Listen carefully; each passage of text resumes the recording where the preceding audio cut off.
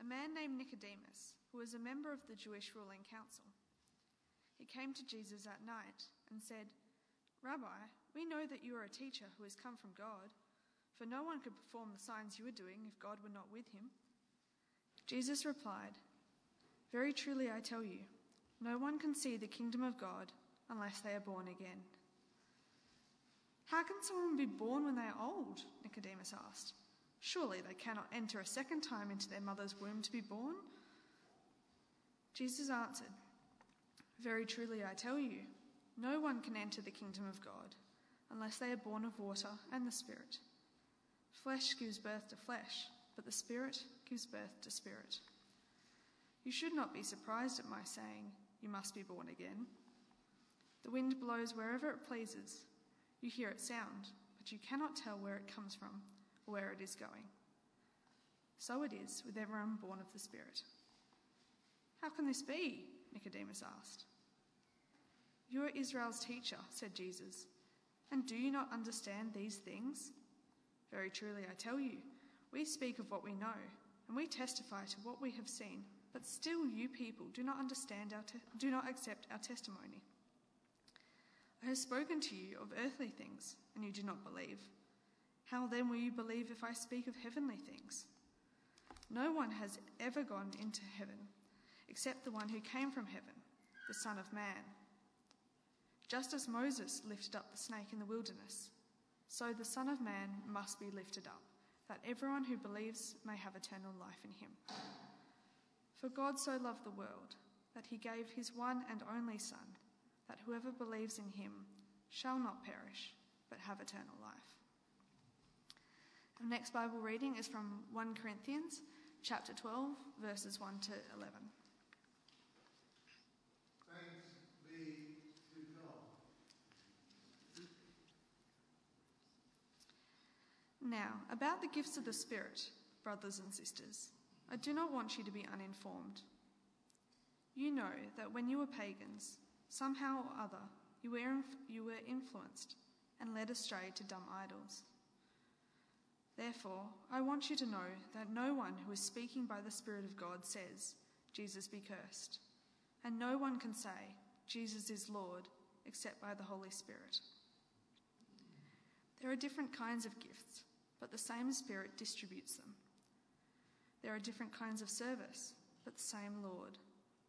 There are different kinds of working, but in all of them and in everyone, it is the same God at work. Now, to each one, the manifestation of the Spirit is given for the common good. To one, there is given through the Spirit a message of wisdom, to another, a message of knowledge by means of the same Spirit, to another, faith by the same Spirit, to another, gifts of healing by that one Spirit, to another, miraculous powers, to another, prophecy, to another, distinguishing between spirits, to another, speaking in different kinds of tongues, and to still another, the interpretation of tongues. All these are the work of one and the same Spirit, and he distributes them to each one, just as he determines. Hear the word of the Lord. Thank you, Tim, for those extremely kind words about me earlier. Well, if I'd known you were going to say them, I wouldn't have invited you. But thank you. Yes, and thank you, Hannah. And yes, and as Peter's been telling us, it is a morning of strange and interesting coincidences. We can go to the first slide if you like, Russell, because today we're beginning a 5-part series on the gifts of the Holy Spirit. And when I put this into my sermon roster, my preaching roster, I didn't know that today was Pentecost Sunday. In fact, I didn't know it was Pentecost Sunday until yesterday afternoon. So if you didn't know it was Pentecost Sunday until you turned up this morning, then don't worry. I didn't know either. It is interesting also that we should look at these texts on this occasion, because actually these are the texts that split St. Matt's. So this could be hard work. And I know from my own experience that sometimes it's actually really uncomfortable when you hear a preacher in the pulpit say something that you disagree with. That can be very uncomfortable. And I think the chance of me saying something this morning that you disagree with is high. So when you feel uncomfortable, please know that I know what it's like to feel uncomfortable too. And perhaps if we've learned anything in the last 30 years, it's that we as a church, God has been showing us and helping us to keep primary, following Jesus and loving one another, and knowing that we don't always have to agree about everything, that it's a process of learning from each other. But anyway, so that's just a bit of an ad hoc introduction. We actually began looking at 1 Corinthians as a book way back in 2019. And ever since then, regularly through that time, we've been chopping off little chunks of it to read and think about and pray about. And earlier this year, we looked at chapter 11. And close to the start of chapter 11, we read these words. Paul writes, "I praise you for remembering me in everything, and for holding to the traditions just as I passed them on to you. But, ... But. And what follows after that are a bunch of things that Paul wants to talk to them about, things that are difficult, that are uncomfortable, things that are on Paul's list of things to talk about, but definitely not on theirs. In fact, there are 4 things that Paul wants to talk about, and they are, firstly, the relationship between men and women and gender identity. Secondly, Holy Communion and where they're getting it seriously wrong. Fourth, the gifts of the Holy Spirit, and third, the gifts of the Holy Spirit, and fourth, the gospel of resurrection. Now, we've already looked at items 1 and 2 on that list, the relationship between the sexes and gender identity, and then Holy Communion. We already did that work back in April. Today we start a 5-part sermon series on item 3, the gifts of the Holy Spirit. Paul teaches on this topic for some 84 verses, chapters 12, 13, and 14 together. So there's lots to consider. But Paul begins the section with these very helpful words, chapter 12, verse 1. Now, about the gifts of the Spirit, brothers and sisters, I do not want you to be uninformed. And as we shall see, the Christians in the church of Corinth they were actually already remarkably knowledgeable about the gifts of the Spirit, indeed, knowing a great deal more about the gifts of the Spirit than perhaps the vast majority of churches do today, indeed. But as with the other topics that we've considered, Paul is not writing to them on matters that the Corinthians know nothing about, but rather he is writing to them on issues that they think they know a lot about, such as the Lord's Supper, but that actually they need serious corrective surgery in order to function healthily. So then, as we'll see, this whole section actually can be rather disappointing. If we're hoping for a textbook on spiritual gifts, it's not a categorical inventory of what the gifts are and how to use them.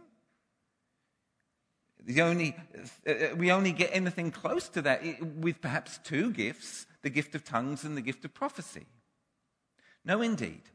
Paul has lessons for a church that does indeed, to a considerable degree, know quite a bit about moving in the power of the Holy Spirit. But Paul, nevertheless, does not want them to be uninformed. Or perhaps that could be translated ignorant. He doesn't want them to be ignorant. And this word would have been a red flag to a bull, so to speak, because the Corinthians, as we know, prided themselves on their knowledge. But clearly correctives are needed, and Paul supplies them in the context of 7 lessons. And those 7 lessons are these. Firstly, our God speaks. Secondly, different gifts, same Spirit. Third, A variety of gifts is distributed for the common good. 4, in variety, there is mutual interdependence. 5, the supremacy of love in ministry of any kind. Chapter 13, most famously. Then in chapters 14, 2 lessons. Firstly, the nature and place of unintelligible and intelligible Spirit-inspired utterance. And lastly, the nature and necessity of order in Spirit-led worship. I will attend to lessons 1, 2, and 3 today, and Dr. Mike Crouch will teach on lesson 4 next week. So then, lesson 1, our God speaks. Verse 2. You know that when you were pagans, somehow or other you were influenced and led astray to mute idols. Therefore, I want you to know that no one who is speaking by the Spirit of God says Jesus be cursed. And no one can say Jesus is Lord except by the Holy Spirit. Well, Paul uses a triple contrast. Before versus now. Mute idols versus the Spirit of God. Jesus be cursed versus Jesus is Lord. Now, the Old Testament teaches us a very great deal about the spiritual consequences of idolatry. Here, whether they're of Jewish or Greek background, Paul paints every single one of them as pagan. The Greek word is actually Gentile. In the sense of a background, whether they were of Jewish background or of Gentile background, they were all pagans. We're all pagans in the sense of not being able to hear the voice of God, nor speak the voice of God. Once we were all lost in deafness and muteness. But the gospel of salvation in Jesus Christ comes with a promise, the gift, the sure gift of the Holy Spirit. And there's one thing that the Holy Spirit is known for, above all, and that's speaking. The God of the Bible speaks through his Spirit by means of his people, proclaiming Jesus, his Son, as Lord. So, lesson 2. Different gifts, same Spirit. Paul's lesson comes to us in the form, actually, of poetry. A 3-line parallelism. It's really beautiful to present his poem in hyperliteral form. Verses 4, 5, and 6 go a bit like this. And there are varieties of grace things, but the same Spirit. And there are varieties of ministries, but the same Lord.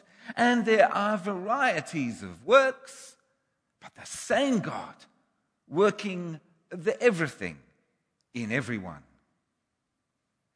And we can probably guess with some confidence now as to the problem in Corinth. Some gifts in Corinth were lauded and exalted. Other gifts of the Holy Spirit were denied or despised. And we've seen this kind of problem, haven't we, again and again in the Corinthian church through Paul's letter. They were a proud and boastful bunch, hierarchical, with a strong honor-shame culture. And this unchallenged worldliness manifested itself in divisions and squabbles and sectarian arguments. I followed Paul, I followed Peter. We will see later that this group of Christians in Corinth probably had a high and exalted view of the gift of tongues, its very unintelligibility somehow being evidence of super spirituality, otherworldliness. But likewise, it would seem that the gift of prophecy was undervalued, or indeed even despised. Its very usefulness making it ordinary and mundane. the high value they put on tongues and the low value they were putting on other gifts, presumably this was pushing this church toward uniformity. Uniformity of spirituality. They were beginning to all look the same. But the message of chapter 12 in toto is this: diversity, not uniformity, is essential for a healthy church. Variety is from God. But Paul's words not only affirm the validity of a wide variety of giftings and ministries, but also affirm that it's all from God. For example, if I am going to pursue the ministry of ditch digging, I'm going to need 3 things. Firstly, I'm going to need the gift of a shovel. I'm also going to need the gift of the opportunity of a planned ditch. And I'm going to need the energy to do the actual work. Paul is saying here, the tools for ministry, the opportunity for ministry, and the energy for ministry all come from God, Father, Son, and Holy Spirit. And so now to lesson 3. A variety of gifts is distributed for the common good. Verse 7, now to each one the manifestation of the Spirit is given for the common good. Let's think about those phrases. To each one. Every Christian gets spiritual gifts. This isn't optional. This isn't only for some Christians.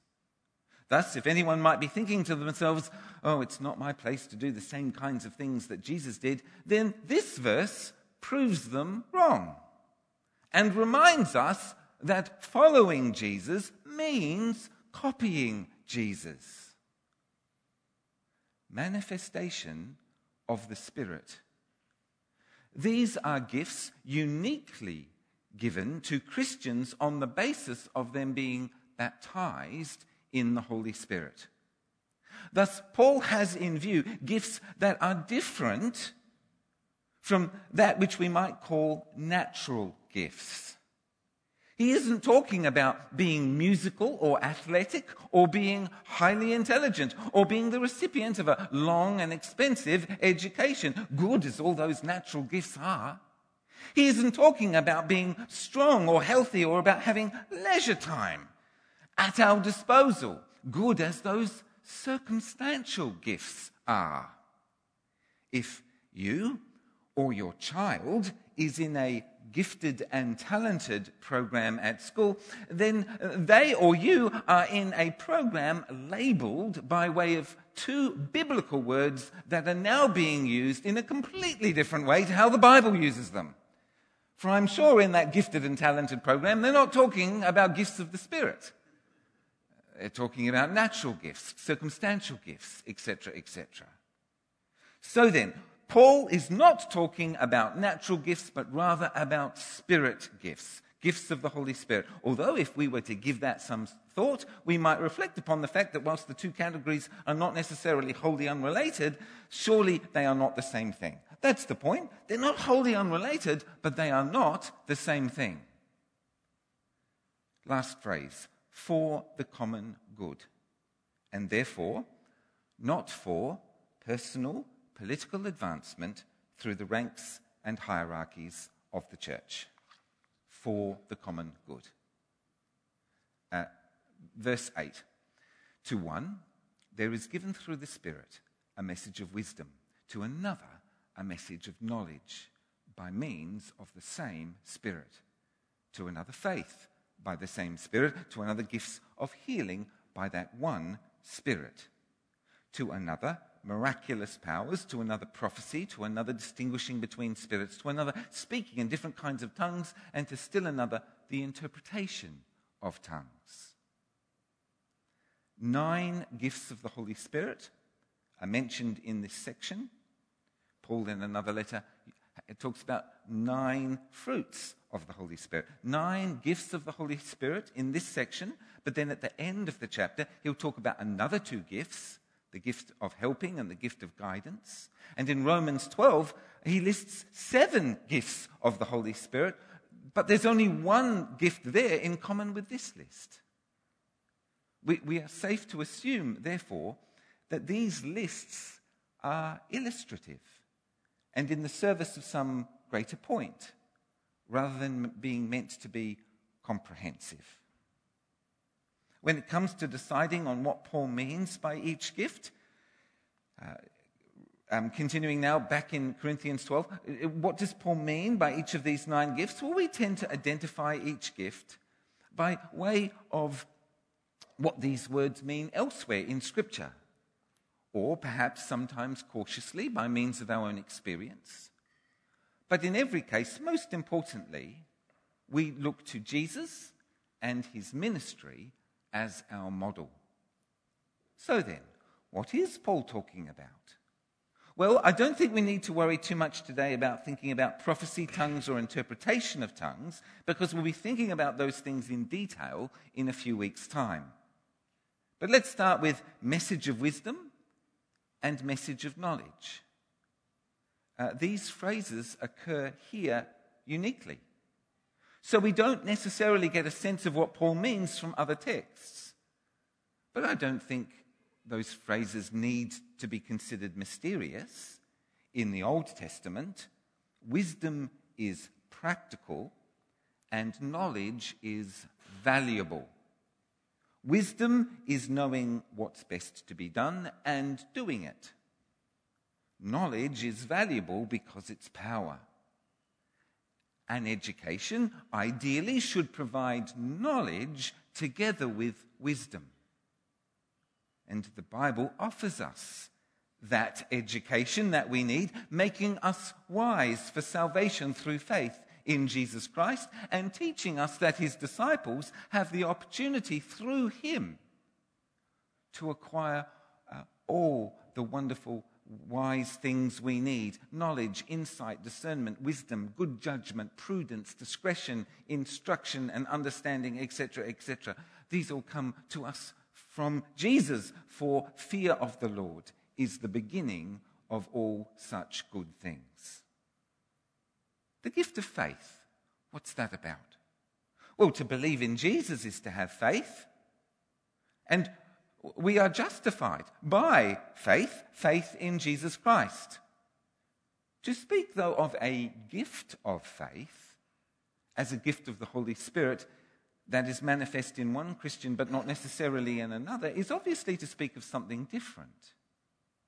Perhaps we might say that the gift of faith is when one person is just able to trust God for good things in the face of something that leaves most Christians discouraged, frightened, or confused.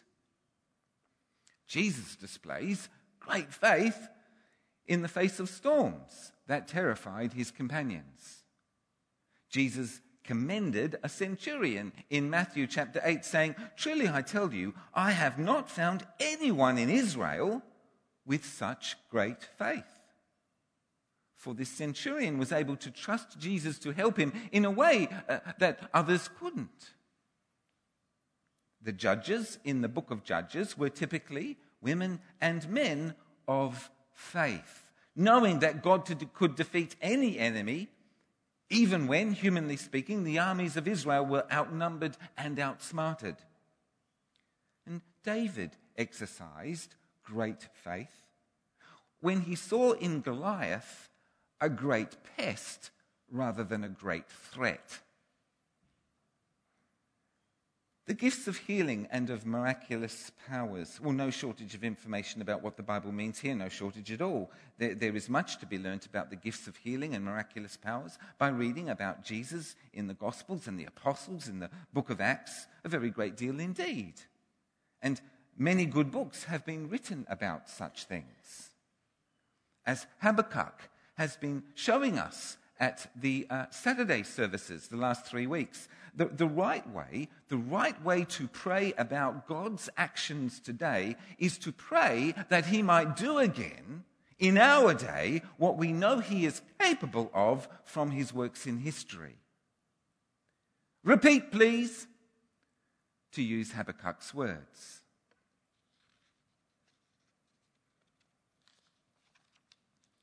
It is entirely reasonable and biblical then for any and every Christian to desire to pray for healing and to see healing done in the form of miraculous answers to prayer.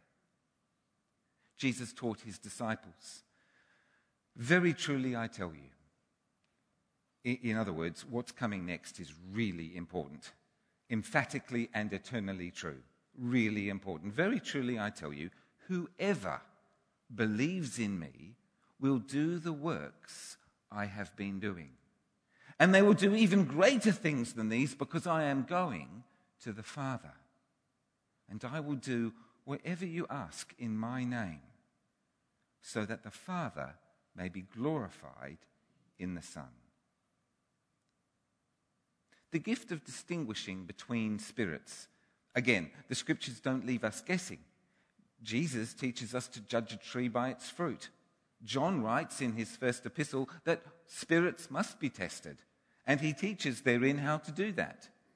Jesus is good at discerning spirits, rejecting that which is satanic, even when the voice is quoting the Bible.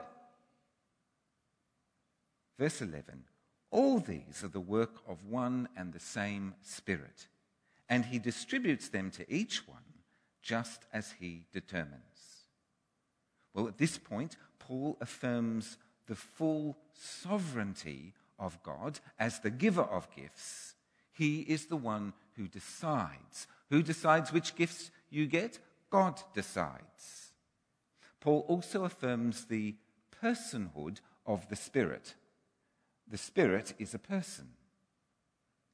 This apparently does not preclude our will or our desires being involved as well. For Paul will later on say twice that we should eagerly desire the gifts of the Spirit, especially prophecy. We've looked at lessons 1, 2, and 3. Our God speaks. Different gifts, same Spirit.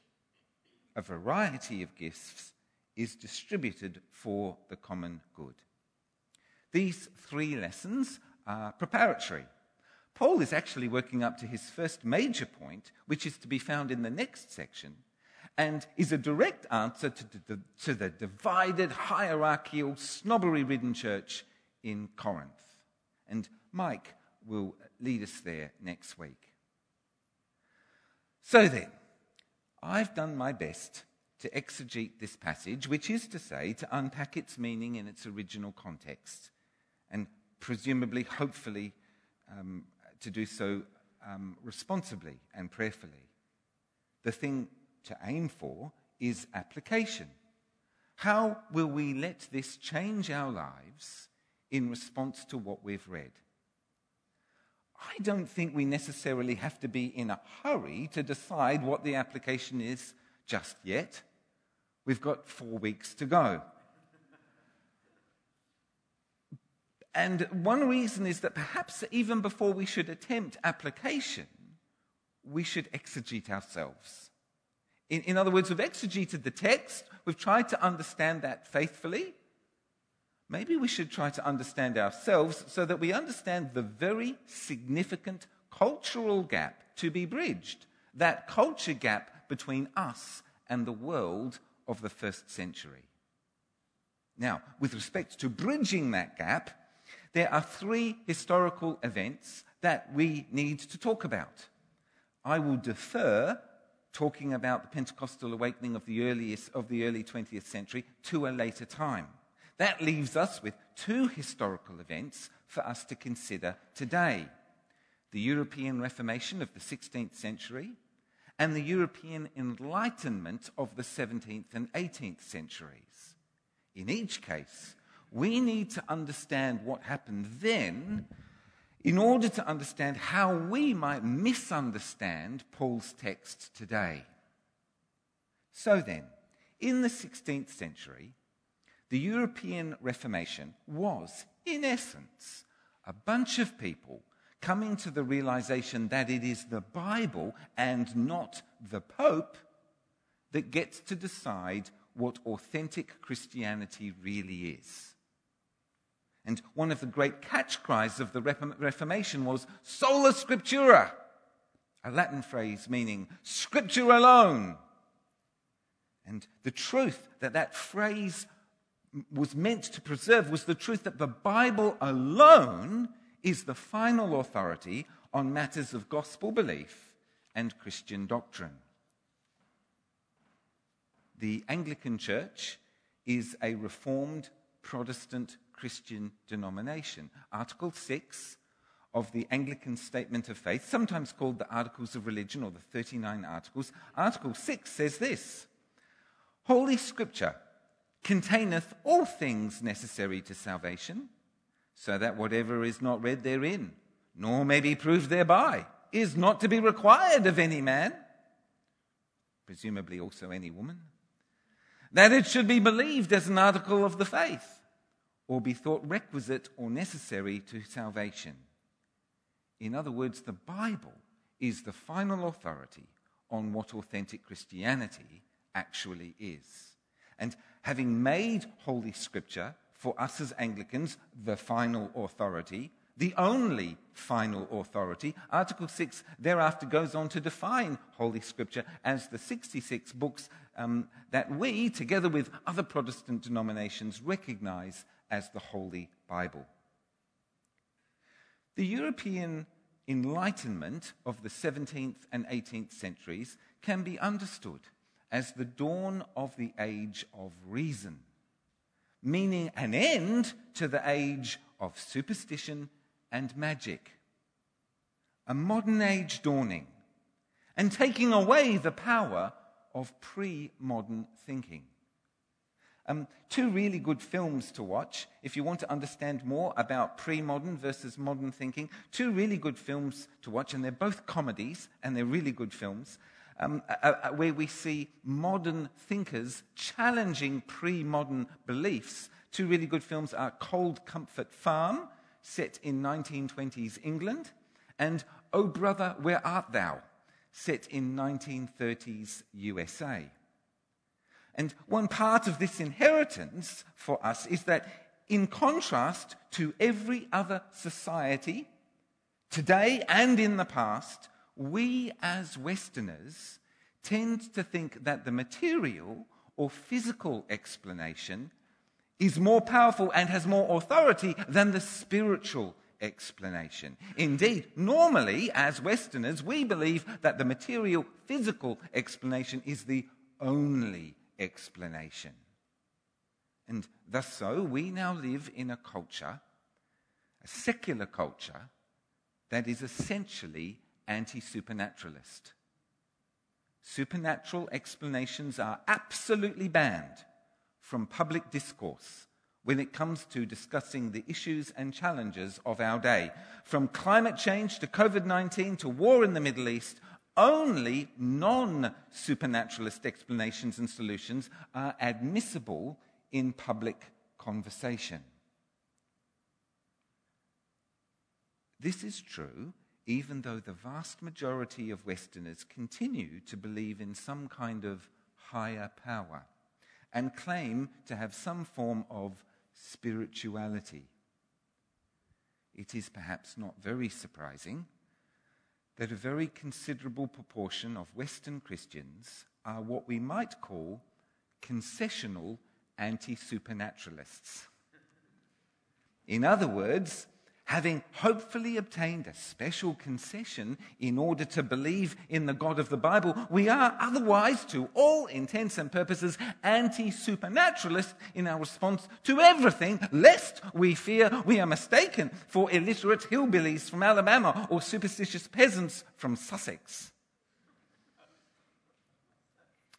Therefore, as concessional, anti-supernaturalist, enlightened Reformed Christians, heavy with many tons of recently acquired cultural baggage, we say things like, God doesn't speak today except through his word, the Bible.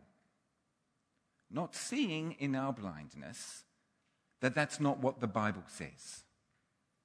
God doesn't speak today except through the Bible. Well, such a belief is nice and it's safe. It safeguards the Reformation, it protects sola scriptura, and defends the Bible as the authoritative word of God. And it safeguards our delicate post-Enlightenment sensibilities, defending us against the possibility of anything spooky happening at church. Because, of course, as Christians, the last thing we'd want to see happen at church is something spiritual. Lest we become, the Christian version of paranormal caught on camera. God does not speak today except through the Bible. Well, that God speaks through the Bible is unquestionably true. But to say that God speaks only through the Bible is to contradict the plain teaching of Scripture. And so, sadly, as concessional, anti-supernaturalist, enlightened and reformed Christians, our worldview leaves us utterly bereft of answers when it comes to understanding Paul on the gifts of the Holy Spirit. And yet, as is widely observed and acknowledged, Christians who come from non-Western contexts don't have these problems at all. As the American Bible scholar Kenneth Bailey has observed, in areas of our world traditionally closed to the gospel, astounding miracles are taking place that cannot be forced into a post-Enlightenment worldview. Perhaps this is a good opportunity to rethink things from the start. For God does not wish us to be ignorant about spiritual things. May indeed the Spirit give us wisdom as we continue to read his word together. Come, Holy Spirit. Come, Lord Jesus. To the glory of the Father. Amen.